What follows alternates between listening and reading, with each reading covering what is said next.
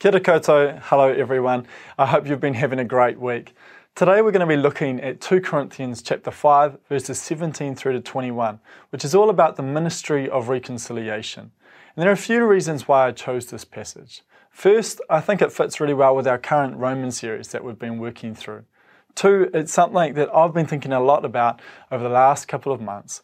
And third, it's something that my late father was very passionate about. If you have your Bibles, please open them up to 2 Corinthians chapter 5, verses 17 through to 21. Paul writes, "Therefore, if anyone is in Christ, the new creation has come, the old has gone, the new is here.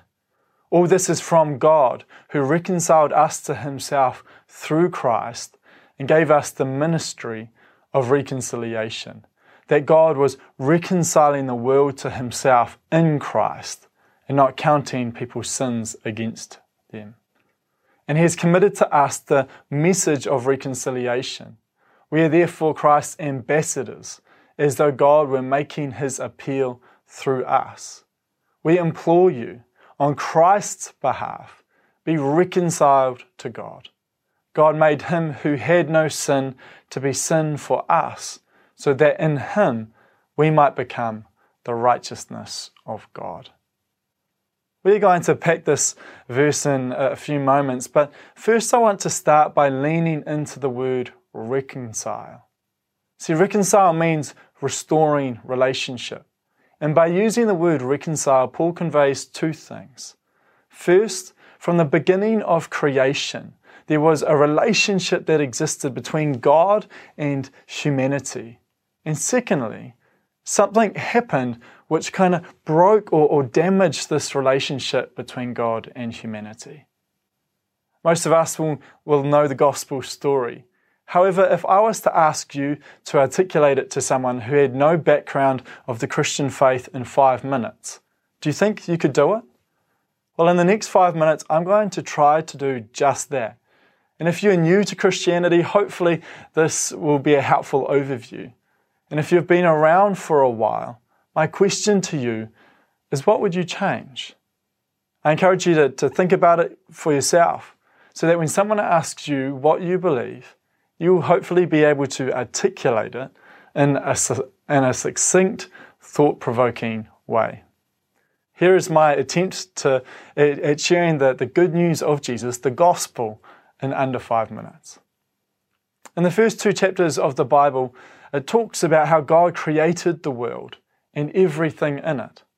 And a special part of his creation was making humanity. And he made humanity with 2 main purposes.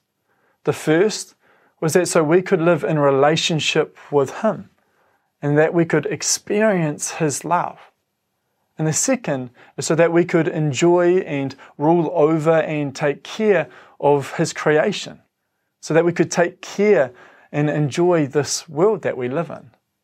In Genesis chapter 1 verse 27, it says that God created humanity in his own image. In the image of God, he created them. Male and female, he created them.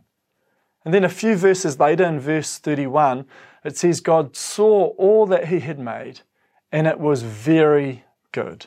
And there was evening and there was morning, the 6th day.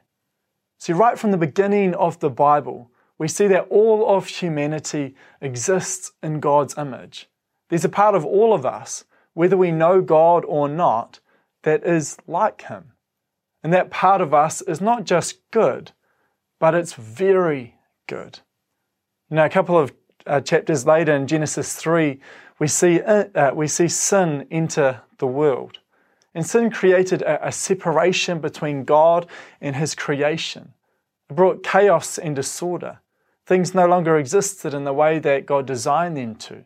There are famines and wars, natural disasters and diseases. People are capable of doing incredibly unjust and evil things. So something needed to be done to restore creation back to its rightful order under its creator. The rest of Scripture is the story of God reconciling all of creation back to himself, the way that the world was supposed to be since the beginning of time. Now, an important clarification here. This includes humanity, but it's also much more than that. It includes the restoration of the whole ecosystem, plants and animals, weather and landscapes. God cares about all of it. Now, in the Old Testament, God makes covenants with individuals and the nation of Israel, where He vows to bless the world through them. And this starts with Abraham in Genesis 15, and it continues as his family grows into the nation of Israel. Now, Israel had periods of faithfulness, but they often turned away from God. But despite this back and forth relationship, God remained faithful to His promises, of which God's ultimate promise was that a Messiah would be born, and that through Him the world would be saved and reconciled back to Himself. This is prophesied about throughout the Old Testament, but it was ultimately fulfilled through the life, death, and resurrection of Jesus. However, Jesus was more than just the Messiah. He was also God in the flesh. In the person of Jesus, God came down to earth. He became human. He lived a perfect life, and He fulfilled the covenant on behalf of humanity so that we may be saved from our sin and reconciled back to God. The King has come, and He is establishing His kingdom, the kingdom of heaven on earth. However, although this great act of reconciliation has begun, it is both now and not yet. What I mean by this is that God has made it possible for all people and all things to be reconciled to Him, but it's also still in the process.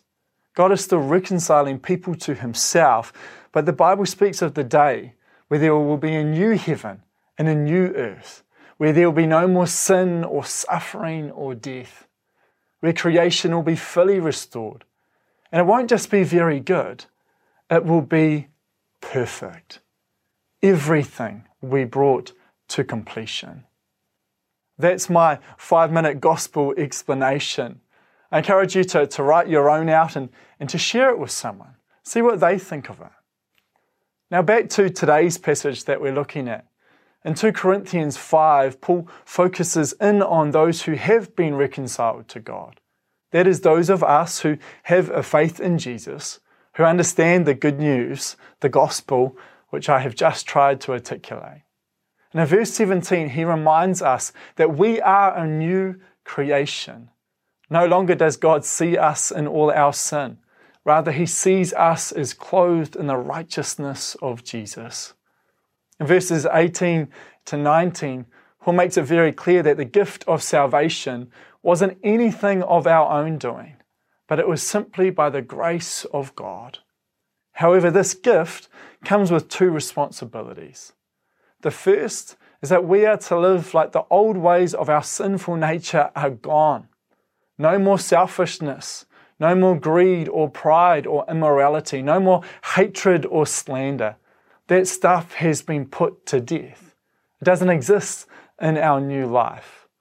Instead, we are being conformed into the image of Jesus through the work of the Holy Spirit in us. That means we are to seek goodness and justice, love and mercy, self-control and humility. The question is, do we live like we have been given a new life? That's what a new creation or born again means. That's what baptism symbolizes. Are we growing into the clothes of righteousness that Jesus has given us? Yes, we are saved by grace through faith, but no one puts on a brand new suit or dress when they are covered in mud. We get cleaned up. We might have to shed some baggage or develop some muscle. This doesn't mean that we earn our salvation. It means that we live like we have received it. And most importantly, does our life increasingly reflect the life of Jesus, who is the perfect image of God? You know, this one's really important because if we don't know who Jesus is and what He is like, it's going to be pretty hard to become like Him. Now, this might offend some people, but I think we, as in Christians, often have a misconception of what Jesus was like. Jesus wasn't a nice, polite, friendly person who kept to his own business and stayed away from the world. He hung out with people who society despised. He showed grace and mercy to the worst of sinners. He was confrontational when he saw acts of injustice. He told people the truth when they needed to hear it. Nothing about Jesus was comfortable. Is Jesus good? Certainly. Does Jesus love abundantly? 100%. But Jesus was far more radical than the average middle-class Christian in New Zealand. He cared a lot more about the least than about what other people thought about him. And I think that's a challenge for a lot of us. How well do we do at getting alongside those on the margins? Addicts, prisoners, gang members, people in poverty, people who have been ostracized by society. My father passed away 1 month ago yesterday. And over the last few months, I have had a lot of time to reflect on his life and what he has taught me.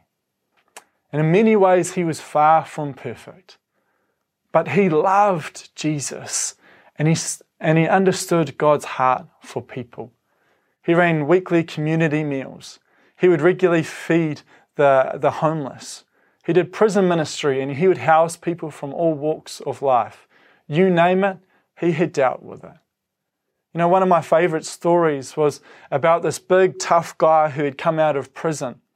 My dad gave him work and found him a place to live and was trying to help him find Jesus. And one day he was sitting in the lounge and my dad noticed that this guy's toenails were so long that he couldn't wear shoes without experiencing pain. Now you have to understand that my dad didn't have much of a filter. He kind of just say it how it was. So he asked this guy, "What's up with your toenails?" And the guy responded, "I can't cut them." And my dad said, what do you mean you can't cut them?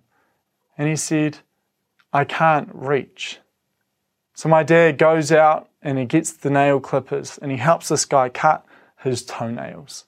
And this big, strong, tough guy started to weep. And he said, "No one has ever done anything like that for me before." When my dad told me this story, he had tears streaming down his face. And he said, "Ethan, we have to show people the love of Jesus." It's as simple as that. We need to show people the love of Jesus. The second responsibility that Christ has tasked us with is that we are ambassadors for Christ who have a message of reconciliation. And I just want to pause for a moment in verse 20. It says that we are therefore Christ's ambassadors, as though God were making his appeal through us. We implore you to live on Christ's behalf. Be reconciled to God. Sit with that for a moment. What stands out to you? An ambassador is sent as a representation on behalf of someone or something. The idea being that through that person, others might see the best of what that person is representing, whether it be a country, an organization, or a monarch. Paul is saying that our role as Christ's followers is to be so Jesus-like that people would see Jesus in us and be drawn toward himself. This is where I find the idea of reconciliation helpful.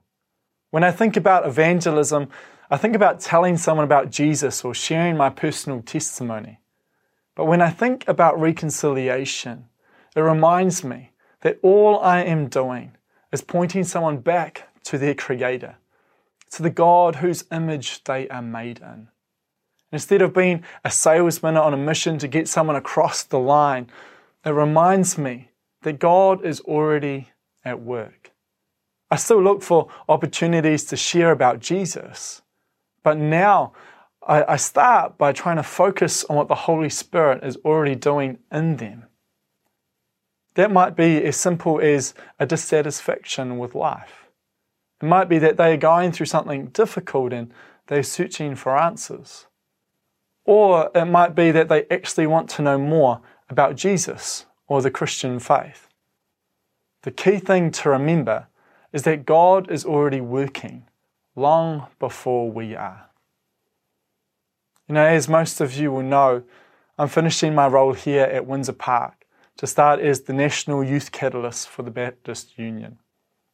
And I guess my heart is that we would become a movement of churches who are passionate about reconciling people back to God. That's what I want to see with this next generation of young people. It's what I want to see with all people. But it all starts with us. When I was young, I had a youth leader who gave me 5 years of his life, and he committed to leading my small group. I also had a mentor that caught up with me every fortnight for 3 years, and I would have a ginger beer in one hand and lollies in the other, and we would talk for hours. These two people, they loved me and supported me. They prayed for me. They helped me to understand Scripture. But most importantly, they showed me who Jesus is. If I could make everyone here commit to just one thing, it would be to find just one person who you can journey with. One person that you can show Jesus to. And I wholeheartedly believe that if we all did that with just one person, our church would flourish. Because when we start intentionally journeying with other people, there's two things that happen. One, we see God working in their lives, and there is something incredibly exciting and life-giving about that. And secondly, God does something in us. So that's the challenge that I want to leave with you today. Who is the one person you are going to journey with? Who is the one person you are going to show Jesus to? We're going to watch a video in a moment which is about resurrender. And I'd encourage you to sing it with us and reflect on that very question. But first, let me pray. Jesus, I thank you for what you have done for us, that you have saved us and reconciled us back to God. Lord, and you have done that freely for us. It is an act of grace. But Lord, even though it is a free gift, it comes with a responsibility to help others be reconciled back to God as well. Lord, I pray that you would give us a heart to see that happen, to journey with people, to reconcile them back into relationship with you. And Lord, I also pray that you help us to live like we are a new creation, that we have been clothed in the righteousness of Jesus, like we have been conformed into the perfect image of God, the person of Jesus Christ. In your name we pray. Amen.